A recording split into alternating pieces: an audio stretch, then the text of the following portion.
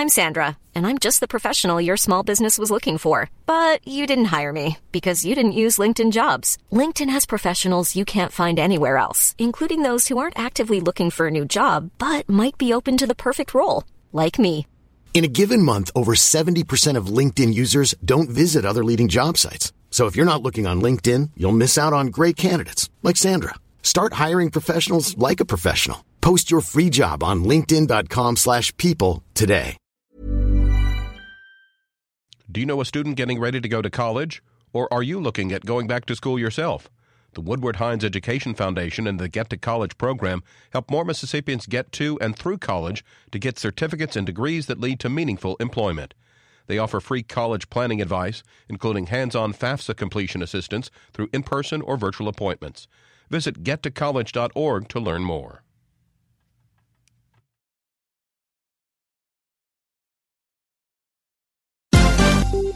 This is MPB News. Hi, this is Karen Brown. Thanks for checking out the Mississippi Edition podcast. If you like what you hear, click subscribe, hit like, or leave us a comment if your app has that feature. Then find other MPB podcasts by searching MPB Think Radio on your favorite podcasting platform. Thanks.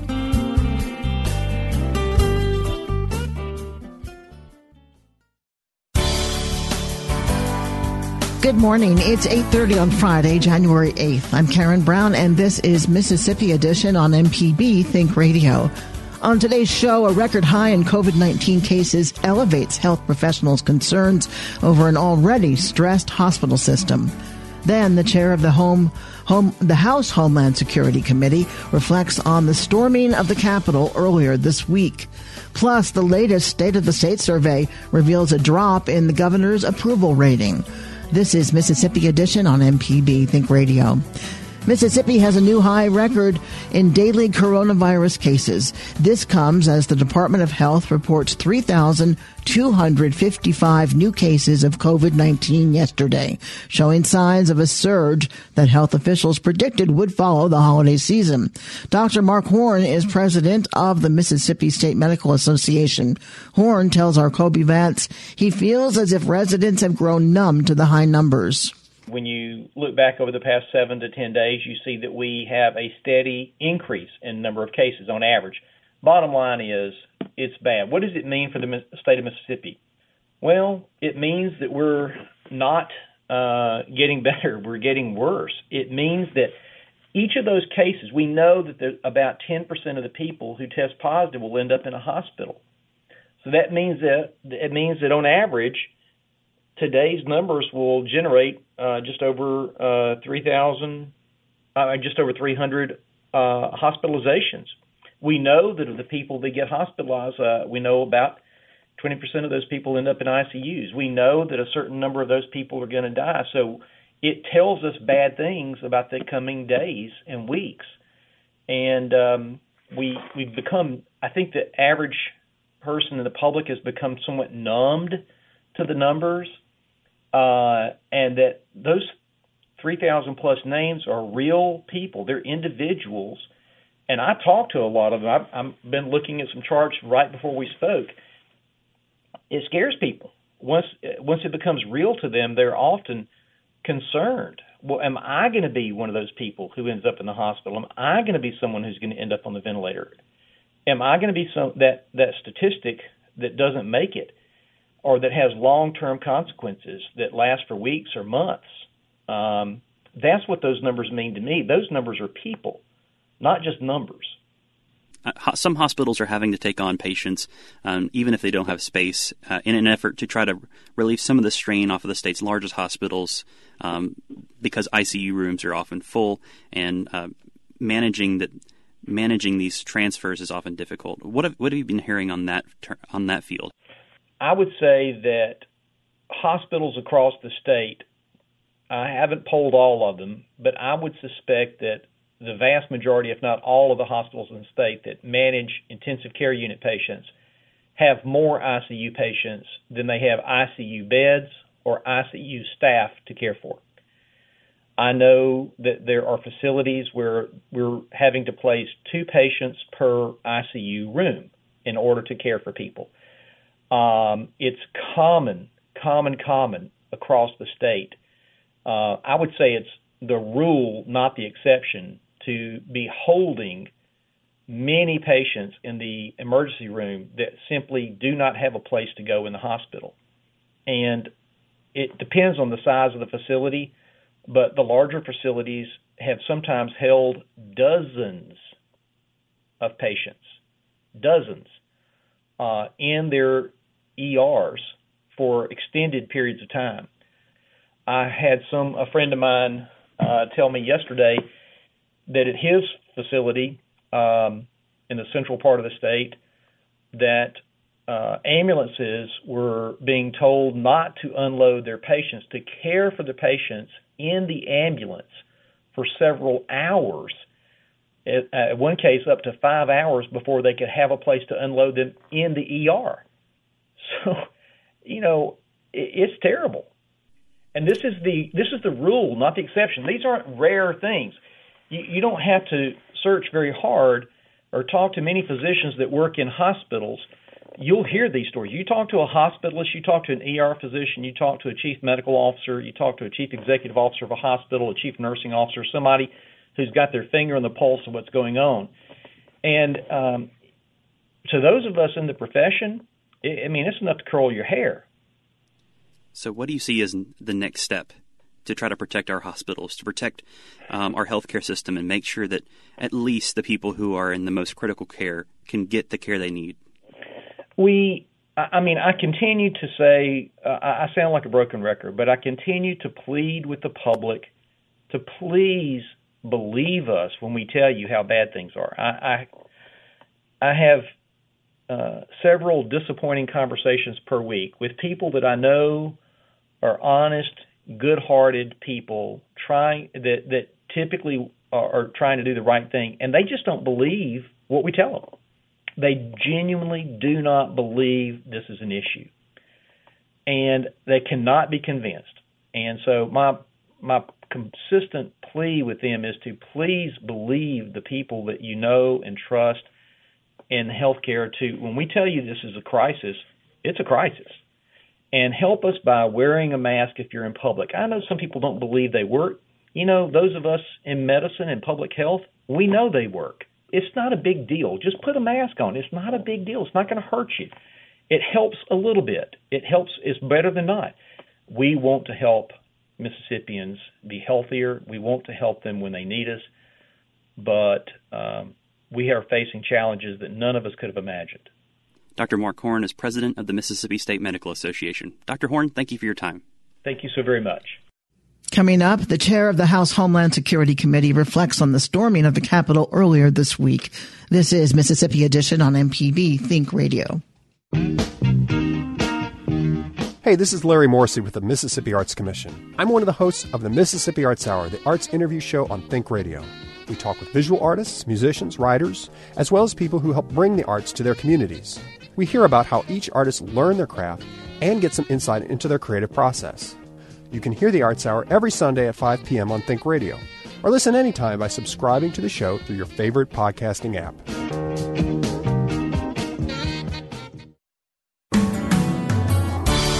This is Mississippi Edition on MPB Think Radio. I'm Karen Brown. This week, pro-Trump extremists stormed the Capitol building in Washington, D.C. During the insurrection, lawmakers in the House and Senate chambers were first placed under lockdown and then evacuated to a number of undisclosed places. Mississippi Congressman Bennie Thompson was in the House gallery when the events began. Thompson shares his experience with our Michael Guidry and says he's joining in the House's effort to impeach President Donald Trump. At the beginning of the process, we saw the vice president being whisked away from the speaker's rostrum and other people likewise being whisked away. And we were not quite sure what was happening at that point, but we were told that the Capitol facility had been breached by the Trump demonstrators, and so that we should just shelter in place. And then we heard what we thought was gunfire going on. And so at that point, security said, put your gas mask on. Tear gas has been deployed in the building. So in the midst of that, a decision was made to move the members assembled out of the building altogether. And it, for about 30 minutes, it was a harrowing experience. But we did not know until that point that the individuals who had breached the Capitol had gotten to the third floor. Nonetheless, we were escorted out of the building to a more secure place. But the fact that what had been one of the more secure buildings in Washington could be just damaged to the point that windows were broken, doors were smashed, artifacts were taken. It was just not who we are as a nation, and the whole world looked at us and said, I can't believe that the strongest government, the most democratic government, has come to this. Since the events of the 6th, of January 6th, images of the summer protests against racial injustice that took place in D.C. have surfaced. Those images show a very heavily protected Capitol, a very strong security presence. We all know about the incident in Lafayette Park during those protests where protesters were hastily and violently cleared out of the way. How do you explain the stark contrast between what we saw this summer in D.C. and what we saw this week? Well, it's a double standard. What we saw this summer in the District of Columbia, the only difference is the focus was on the Black Lives Matter movement. There were black and white people advocating for racial justice and other things, and obviously the Trump administration didn't like it. We had a number of federal law enforcement related agencies there on hand. None of those assets were available when this started. And the problem with it, more than that, is the fact that we are concerned that this could have been a more horrendous situation than what we had. More lives could have been lost, more people could have been hurt, but thank goodness it wasn't. But that breach should have never occurred. There should have been enough assets in the region, and it wasn't like this was an activity that was planned overnight. It was planned shortly after the November election. President Trump tweeted, "Come to Washington on January 6th. It's going to be wild." And ultimately, he gave a speech to that effect and told the people, go to the Capitol and take back your government. I never thought in my lifetime that I'd see the commander-in-chief attack his own government for exercising the democratic principles of voting. You know, since the events of Wednesday, we have seen some of your colleagues in the House and then some of your counterparts in the Senate suggest either the 25th Amendment be invoked or that articles of impeachment be drawn up. Based on your position and your observations, what is the appropriate next step in addressing the rhetoric and the vitriol that led to this moment?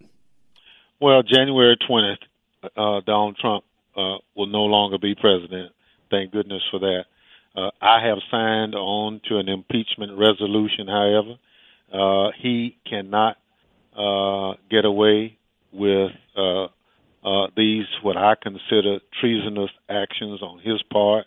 He has demonstrated he is not fit to be president of the United States.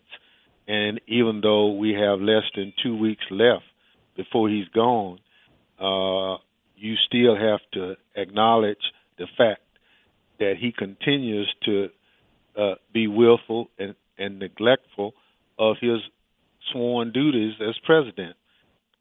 You are the committee chairman for the House Committee on Homeland Security.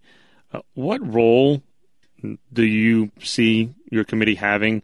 I know Congress has essentially adjourned its regular business, but what role will your committee have in both investigating the events of this week and looking forward to protection of the inaugural activities on January 20th? Well, two things. Domestic terrorism comes under the auspices of the Homeland Security Committee, which I chair. This event that occurred was an act of domestic terrorism. So we are going to have to look at it. We'll have to talk to the Capitol Police. We'll have to see where the breakdowns occurred. I have a briefing set up by the FBI and Secret Service on the 14th of this month to look at the security protocols for inauguration. It's obvious now that there are some really crazy folk in this country that bears watching. So I want to hear from the agency professionals what they plan to do. But I'm excited about the Biden administration coming in. He has the experience. He has a wonderful vice president to work on the team with him, with Vice President Harris. So it's time for us to take that deep breath when Trump is gone, which is basically, in my estimation, is a sigh of relief. Democrat Bennie Thompson, the congressman from Mississippi's 2nd District, we thank you so much, and we wish you your safety, sir. Thank you. I appreciate the opportunity. MPB News requested conversations and comments from the rest of Mississippi's delegation. All either declined or didn't respond to our requests. Coming up, the latest State of the State survey reveals a drop in the governor's approval rating. This is Mississippi Edition on MPB Think Radio. For this new year, let's ditch the New Year's resolutions. On average, they only last about 30 days. Instead, let's commit to learn something new each and every day right here on MPB Think Radio. From health to finance and even Fido, MPB Think Radio is your daily source for news, information, and entertainment. So let's make this a year to remember with MPB Think Radio, where Mississippi is our mission.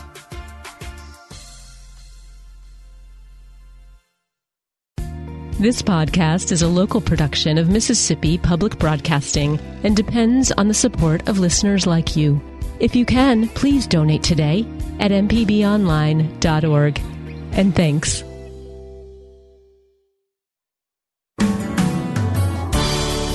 This is Mississippi Edition on MPB Think Radio. I'm Karen Brown. A new poll suggests Mississippians largely disapprove of the job Governor Tate Reeves has done in his first year in office. The latest State of the State survey conducted by Millsaps College and Chisholm Strategies reveals a 49% disapproval rating for Reeves. Nathan Schrader is chair of the Department of Government and Politics at Millsaps. In part 2 of his conversation with MPB's Michael Guidry, Schrader breaks down the governor's approval marks and examines how the state's voters feel about voting expansion. What we see here is the voters have really soured on Tate Reeves in the first year. There are certain, if we again drill down into the data, we find that there are certain voters, subsets of voters, that are particularly frustrated with Governor Reeves. Those are the younger voters, those who are, 18 years old to 34 years old, and to a lesser extent, middle-aged voters, those who are about 35 to 54. And those who, but he does a lot better with voters who are slightly older. He does a lot better with voters who are Republican. He does a lot better with voters who are identified as conservative. So that's really where he's doing. The people who are much more likely to say that they approve of his first year, his work as governor here at the end of his first year in that office, tend to be conservative Republicans who are 65 and older.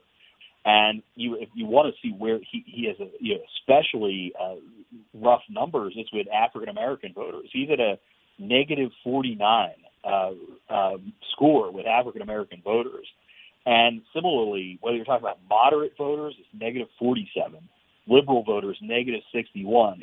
He's got a lot of work to do to try to bring those people back into the fold and give them a reason to trust him or to think that he can do the job he was elected to do. We also, in the State of the State survey, measure these questions based upon where people live in the state, in the congressional districts in which they live.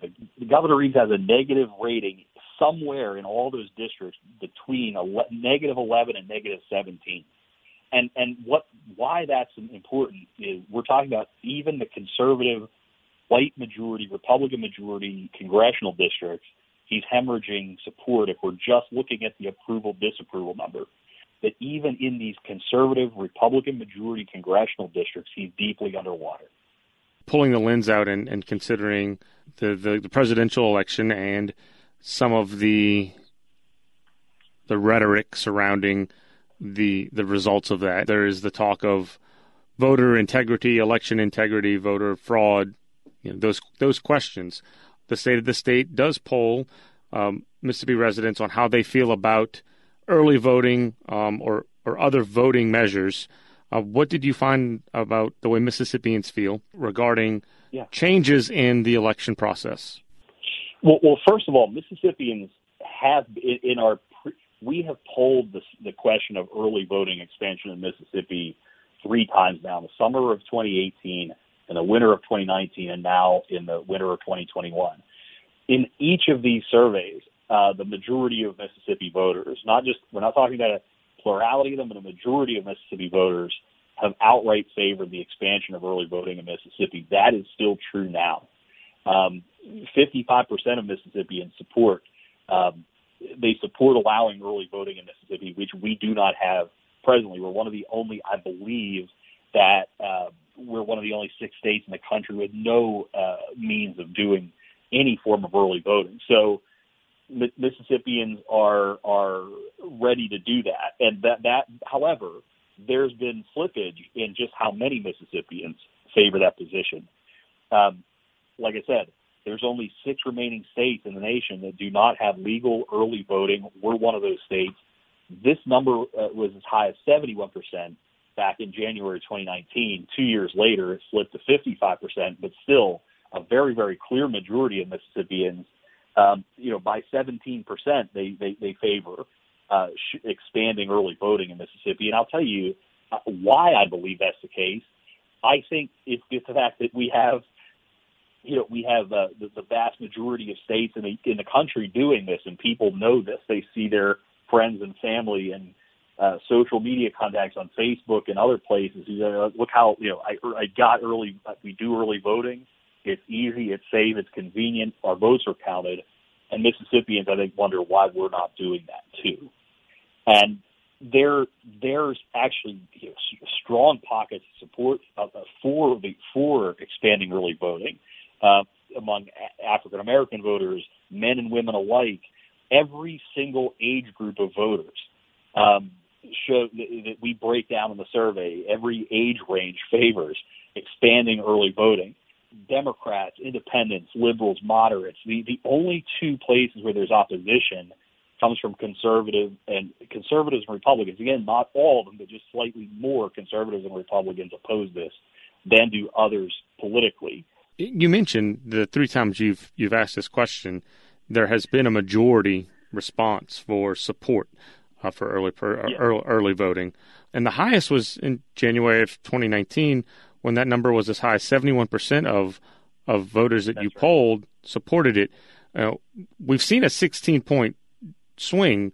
As a pollster, when you look at these things and you try to contextualize them, how much of that drop has to do with some of the rhetoric surrounding the most recent election and the role of expanded voting and mail-in voting during that election? Oh, that's a terrific question. I think you're exactly on the right track there. If you look in our Mississippi numbers from the State of the State survey, where is the opposition coming from for early voting expansion? It's your strong Republicans and your most conservative voters.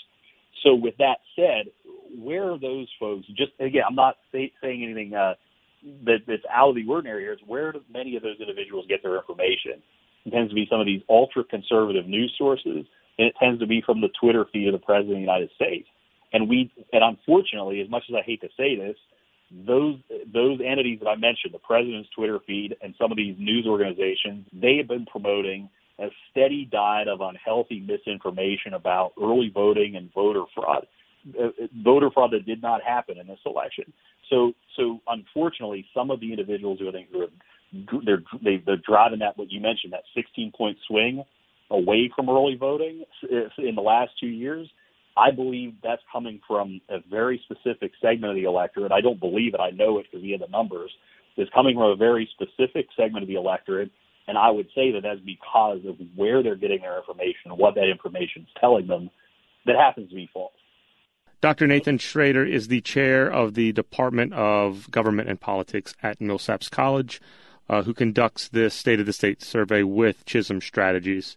Nathan, thank you so much. We appreciate it. Oh, no, thank you. Anytime, I'm happy to do this and to talk to your audience, and hopefully this will be available on the Millsaps website at millsaps.edu very shortly. This has been Mississippi Edition on MPB Think Radio.